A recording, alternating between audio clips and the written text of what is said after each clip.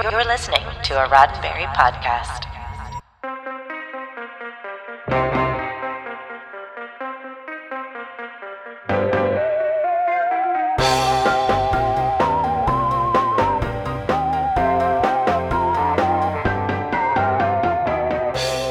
This is Orson Welles, ladies and gentlemen. Out of character, to assure you that the War of the Worlds has no further significance than as the holiday offering it was intended to be. The Mercury Theater's own radio version of dressing up in a sheet and jumping out of a bush and saying boo.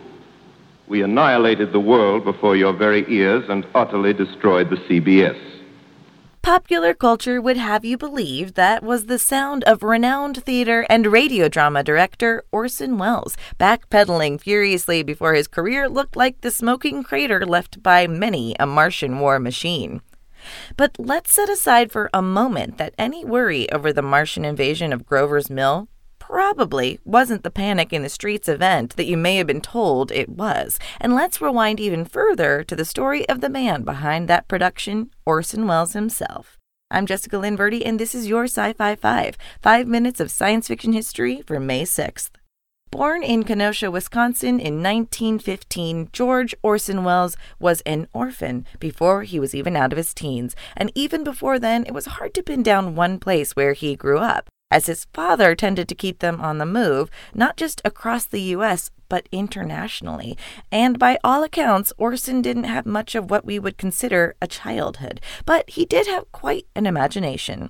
Traveling through Europe in his late teens, he once walked into a theater in Ireland and announced his arrival as Orson Welles' Broadway star. As he then had to put up or shut up, he stayed in Ireland for nearly a year, acting in that very theater as well as putting on his own productions, for which he was also heavily involved in designing the sets and other details of his plays. This, along with the kind of brash, outside-the-box thinking that leads a young man to introduce himself as a Broadway star no one's ever heard of, would kind of become his trademark. On this day in 1949, the gigantic analog computer EDSAC was fired up to perform its first calculations. EDSAC was the first computer that could run stored programs loaded from paper tape and roared along at 714 operations per second.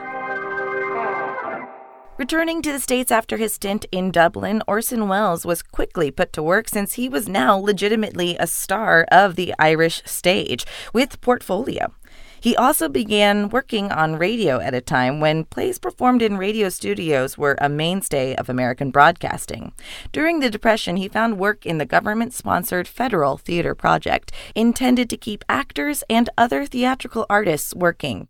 He assembled massive casts and crews to give as many of them work as possible, and also produced mold-shattering productions such as an all-African-American cast of Shakespeare's Macbeth, swapping out Scotland for Haiti and witchcraft for voodoo in the 1930s, when such a production was unheard of. He went on to form the Mercury Theater, and CBS asked him and his repertory company to put the Mercury Theater on the air on CBS Radio over the summer of 1938. The company's season of radio productions ended with Welles's tip of the hat to another Welles, H.G. Wells, in an adaptation of War of the Worlds, stylized to sound like a live radio broadcast. It's not for nothing that Welles was among the highest-paid radio actors or producers in the business. It would take a whole month of 5-minute podcasts to cover Orson Welles' amazingly influential and unusual films, his voiceover career, and the rest of it. But on the night before Halloween 1938, he definitely made his mark on science fiction and on a jittery America weary of war drums beating in Europe. So goodbye, everybody, and remember, please, for the next day or so, the terrible lesson you learned tonight. This has been 5 minutes of science fiction history, your daily Sci-Fi 5 for May 6th. Sci-Fi 5 is produced by Roddenberry Entertainment. Executive producer, Rod Roddenberry.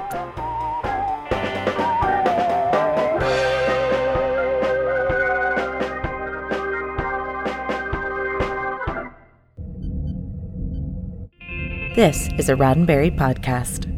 For more great podcasts, visit podcast.roddenberry.com.